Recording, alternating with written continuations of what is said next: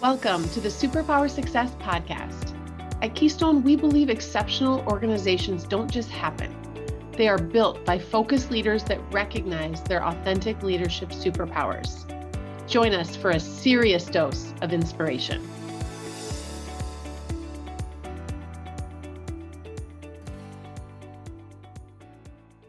Welcome to the Superpower Success Podcast. We're glad you are here. We're glad you're back.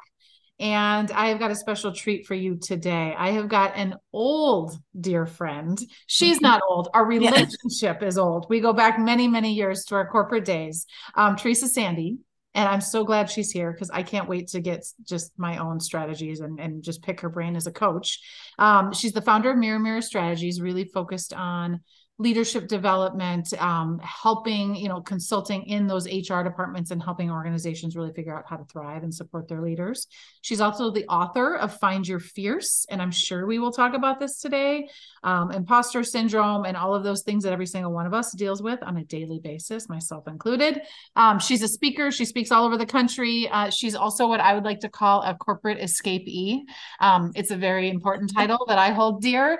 Is nothing wrong with corporate. We had wonderful careers that you'll hear about in her story in corporate, but we both, went on this journey of how do we increase our impacts, right? How do we live into our purpose a bit more? And so it looks different for both of us today than it did when we first knew each other. So thanks for being here, Teresa. I'm excited to have this conversation.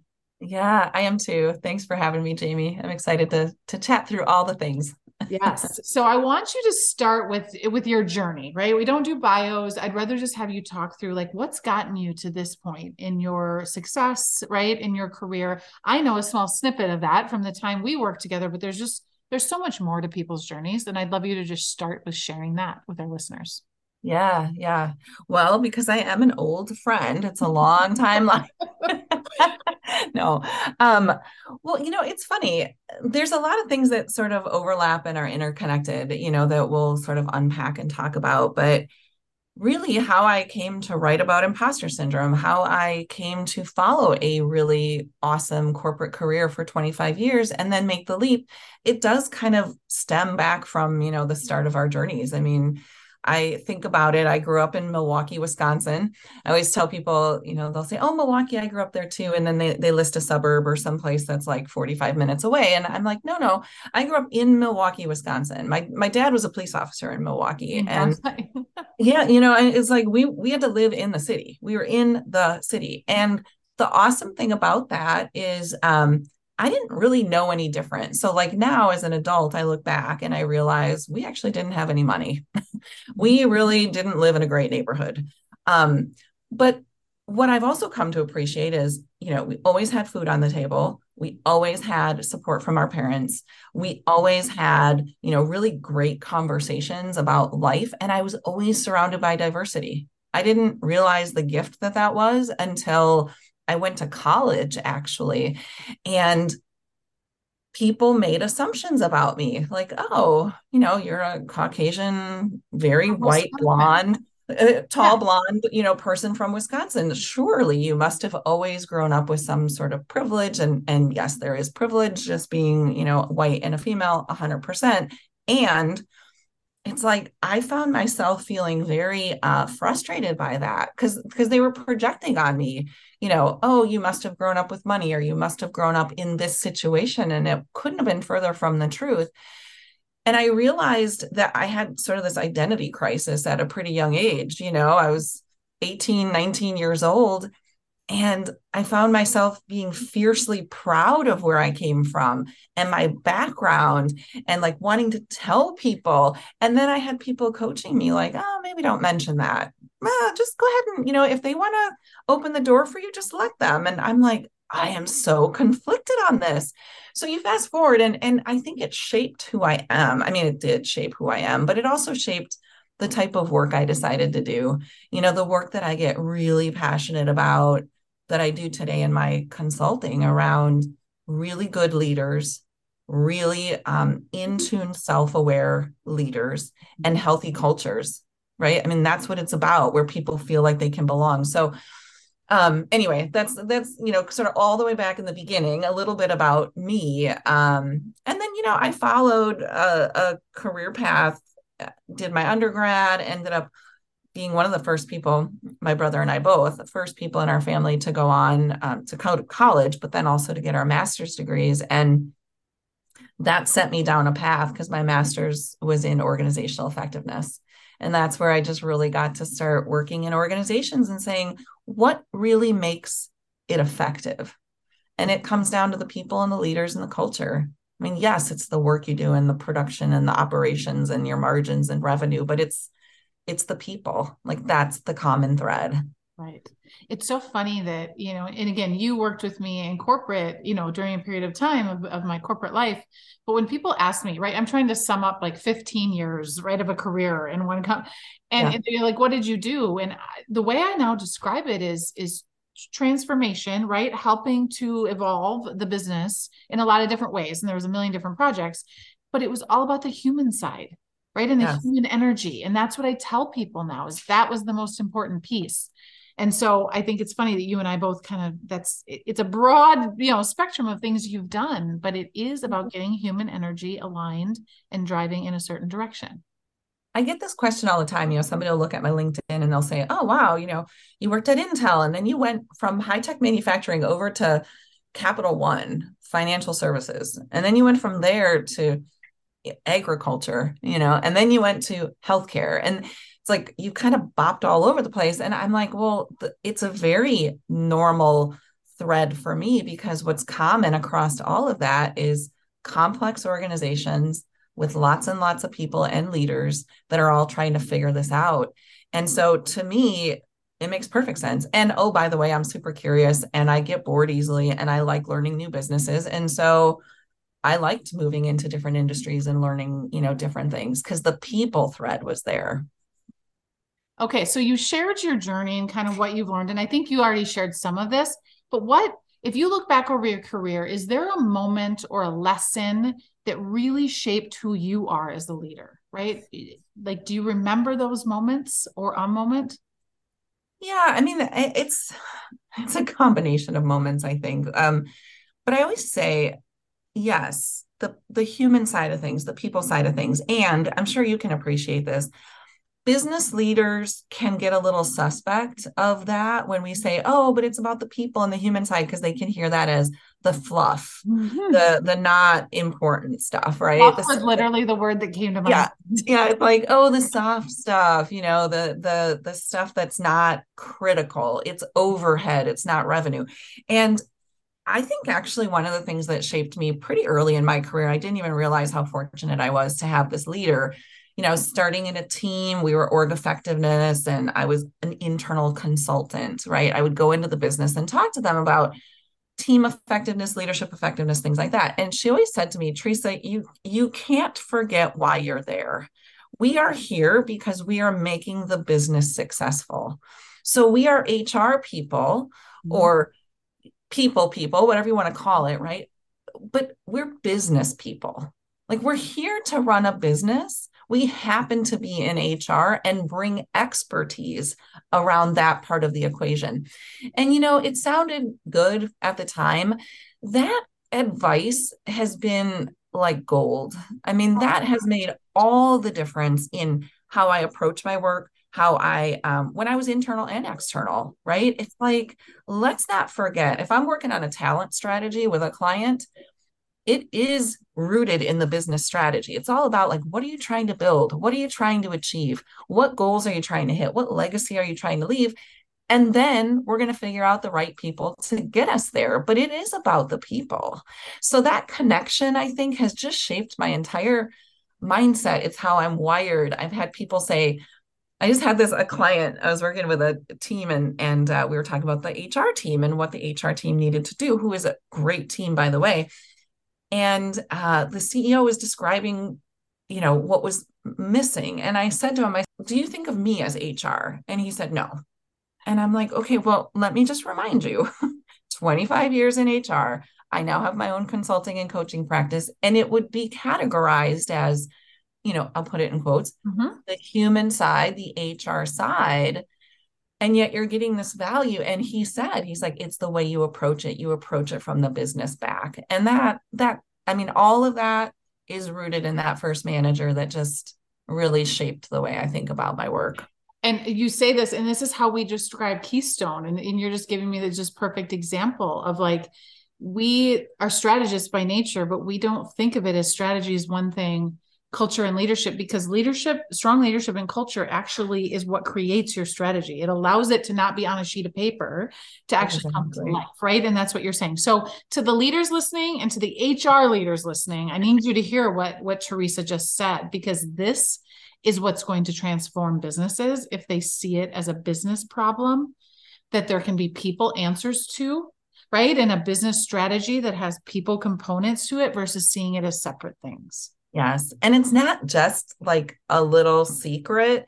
It will also make you less frustrated. I promise you, because as HR people, often, we're trying to shift the business and trying to, have a big impact. And they're like, why aren't people listening? We got to talk the way people listen. We got to talk the way they talk. We got to get into their world, get curious about their world. And then they're going to come, right? They're going to come and they're going to go, yeah, I want that. I want to solve that problem. So it'll also make you enjoy your work a little bit more, I think, because it gets fun when the leader is there saying, yeah, I want to do this. That's what makes it fun. Yes. Okay. So let's talk about leadership for a moment, because you work with a lot of leadership teams, a lot of individual leaders. How do you define leadership? How do you help them understand, especially in today's day, right? Yeah. What does it mean to be a leader, to be a strong leader? Yeah. Well, we talk a lot about servant-based leadership, a really hyper self-aware leader. Those things are absolutely needed. But I think the most effective leaders, and the thing that really gets to the core of leadership, is that we are there for other people. We are there to lead for other people so that other people can follow.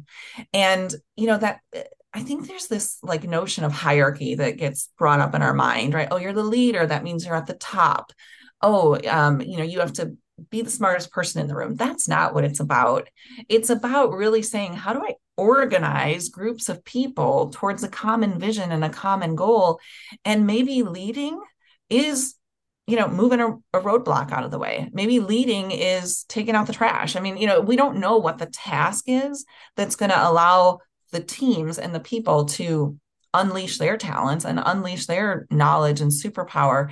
And so often, I think leadership gets mixed up. It gets jumbled up with like ego and brain power and position power and all those kinds of things, so servant-based leadership, self-awareness, EQ, all of these things. Yes, that's very, very important. And it really is about like, what are you leading for others? What are you leading so that people have something and someone to follow and to be inspired by, right? I think of the, two different kinds of powers, hierarchical power and influential power. And yes, hierarchical power can be given to you. It doesn't mean you earn it necessarily, right? It's you report to me, so you listen. The influential power is what we talk to leaders about. That is the powerful, lifelong, if you can build that, because it is about inspiration and people wanting to follow you, not just, you're put in a position where they have to.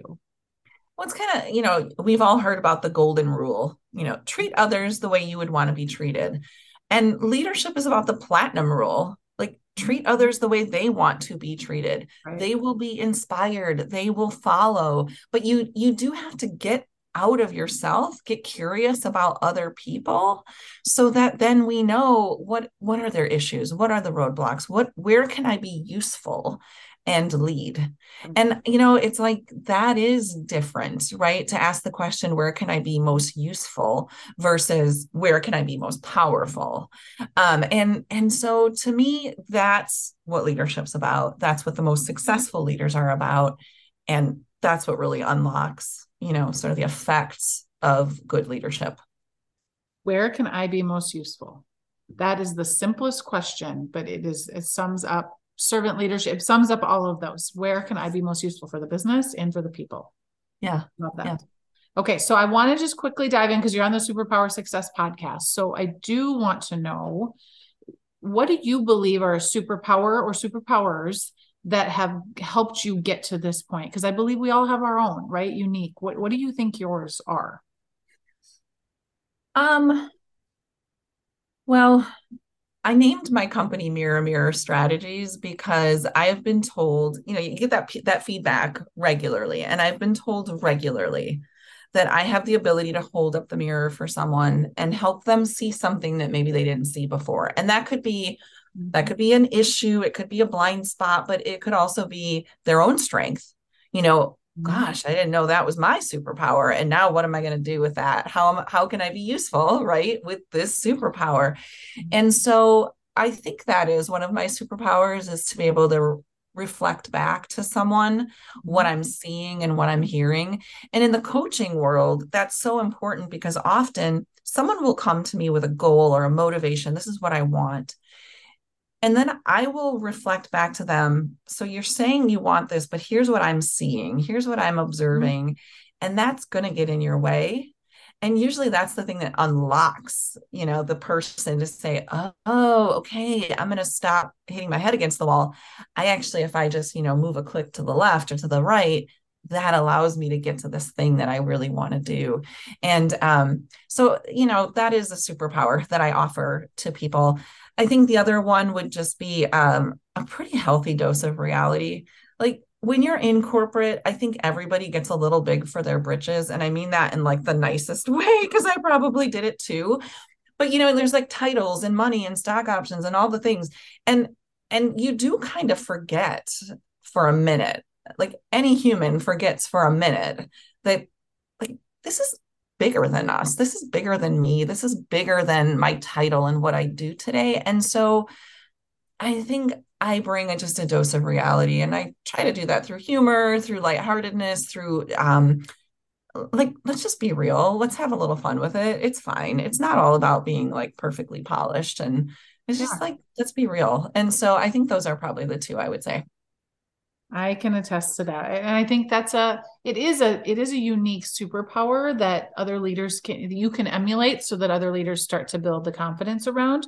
Because I Yeah, do think in larger environments, it's hard to play the game and to be able to say what you know is the right thing that needs to be said and not feel like there's going to be backlash.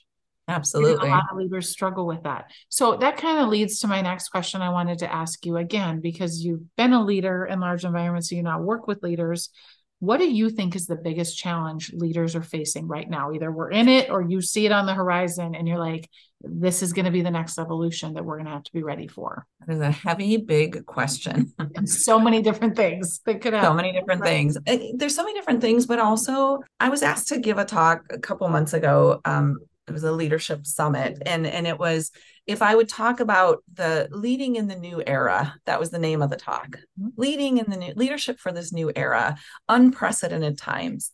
And I started the talk with, if people believed that I was brought in because I had the secret book with the little silver bullet, then I had some oceanfront property in Arizona to sell them. But so it was like sort of a joke. But what the whole crux of the talk was, I think it's about going back to the basics and what we already know.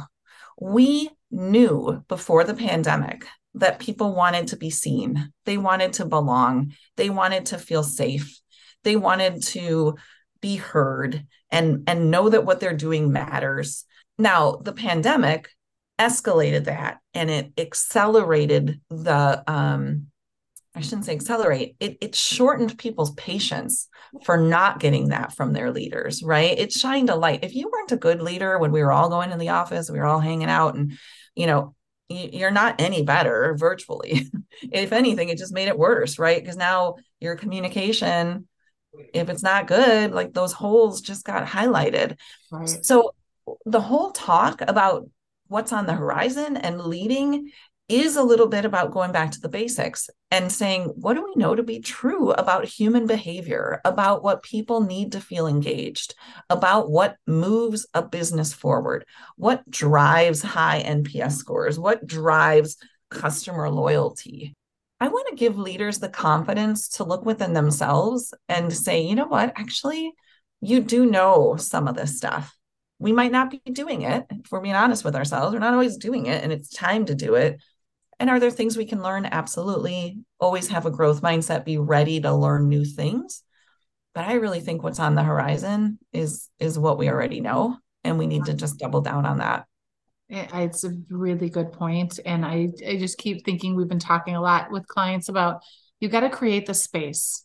You got to create the space for the leaders to have the conversations, for the employees to be able to say what they need to say. Like we aren't good about creating the space.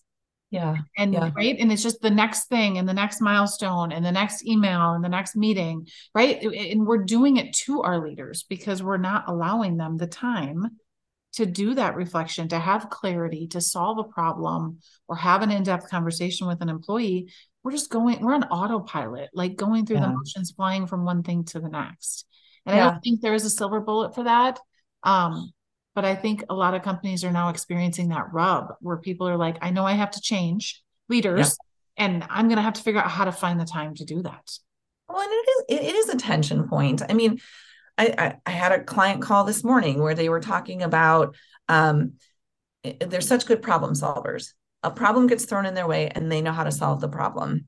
Yep. And any strength overused can be a liability. Mm-hmm. And they acknowledged in themselves, they're like, we're so good at solving problems. Like we don't pick our head up, look at the horizon for a minute and say, well, where are we going? And so what happens is we run 100 miles an hour into a brick wall. I mean, like, or you stub your toe along the way on something that you go, I knew better.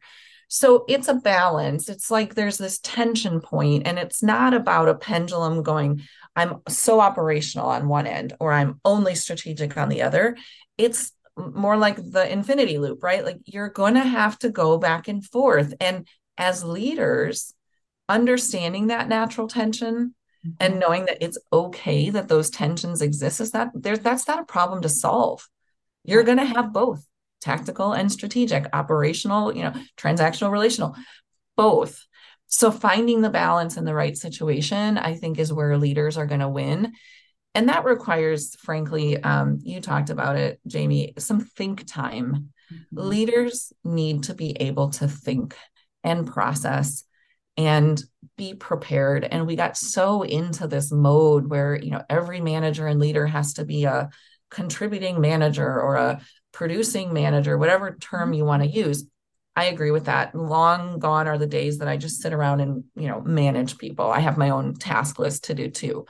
But we also need time to think. If we're going to ask leaders to lead and be really conscientious, then they have to think about what they're doing, and they can't just be reacting constantly. They got to shift and get proactive, and that requires some think time and some space, like you said. Right. And that's where burnout is truly coming from for a lot of people, is it's just none of that time to process. And our brains are at like full capacity, right? Full speed all the time. And Yeah. we're wired to be that way. Well, Right. and leaders have all the things that their employees have, right? I mean, you have a house full of kids. I've got pets and dogs running in the background, right? Like, so as leaders, they're people too. I mean, they might be highly compensated and have big titles and everything else, but they need the process space and the vulnerability space to be able to offer that to someone else. And when we take that away from a leader, their ability and capacity to provide that to anyone else goes way, way down. So organizationally, we have to look at that too. Leaders need that. It's so fun. Like I'm thinking of a blog now, so I don't steal, like nobody listening can steal this from me. But in my book, I talk about, I've never been through it, thankfully, but I know people who have, is Alcoholics like Anonymous and the 12-step program. Mm-hmm. And what you just said triggered something for me, is the 12th step and to you really healing, right? And being in a good, is to help someone else. Yeah. And I kind of feel like leadership, there's probably a parallel somewhere in there in that program to say, until you can help someone else, you're not good yourself, right? It's your own oxygen mask. And you've succeeded when you are helping other people be able to do it and to be good. How can I be most useful? Yeah. I mean, 100%. I love that. I can't wait to read it. Yeah, I Write know. it, So write I'll it. get on that, right? When I have time, I'll get on that. Yeah, in your Um, free time. right, right. So given everything we've talked about, right, for the leaders listening, it can also be overwhelming right now because no one's listening to us and going like, I disagree. They're all Yeah. going, oh, that's what I should be doing. I know.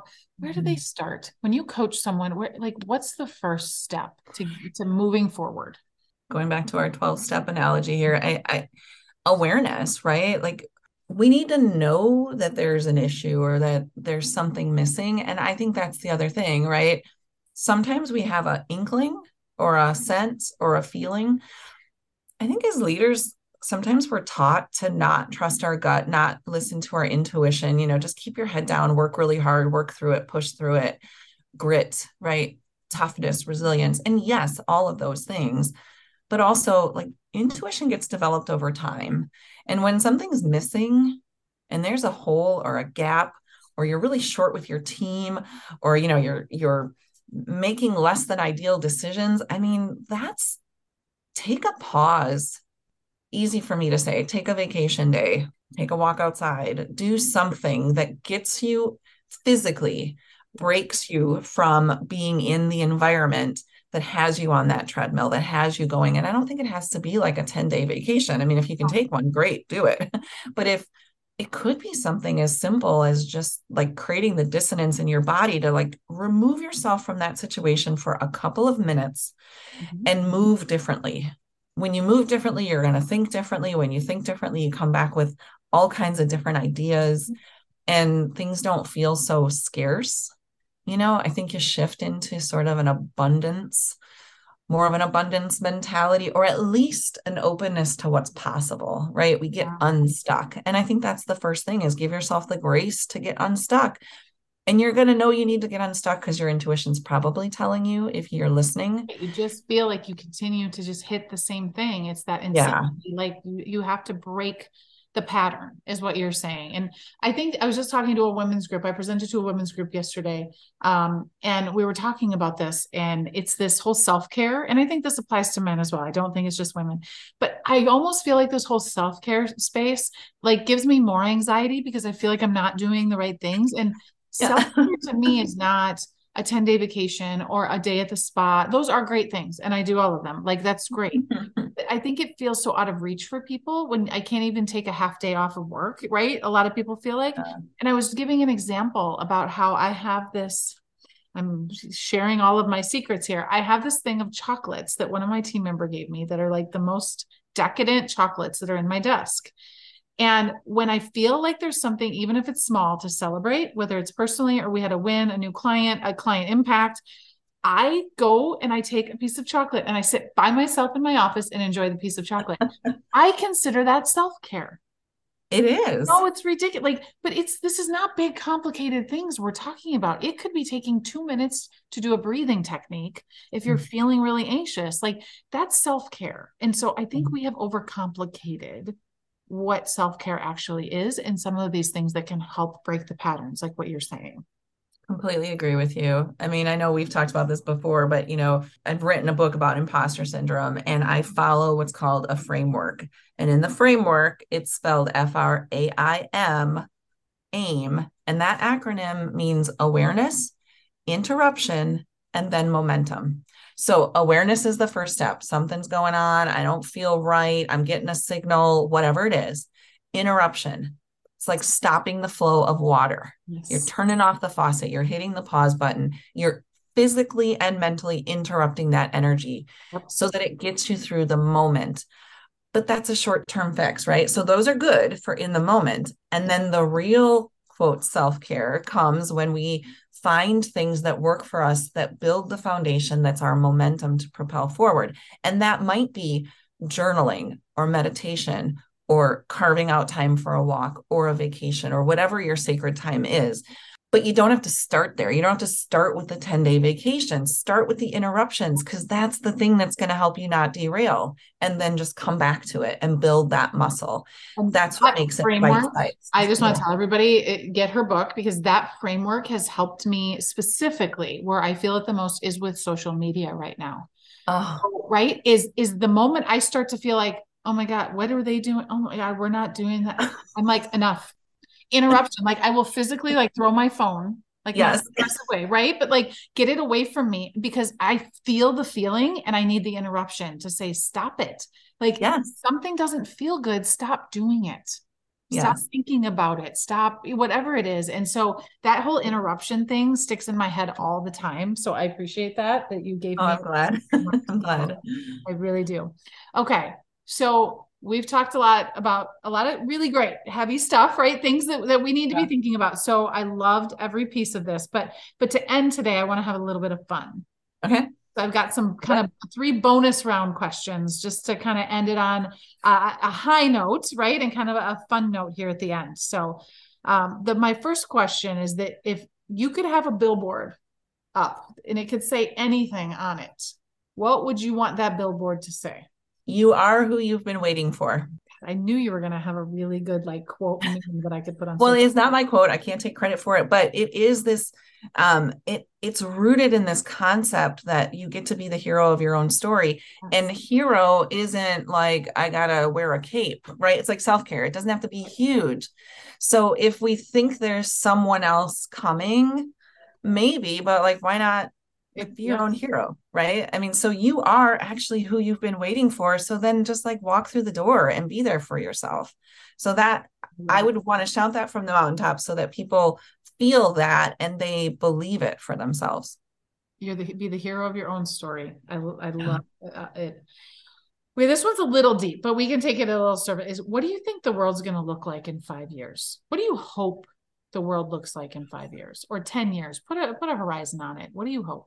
I really hope that things have shifted to where we talk a lot about diversity and inclusion and belonging and I know you and I have had some deep conversations offline about this, but when we're talking about diversity and inclusion, those things are really good and they're really important.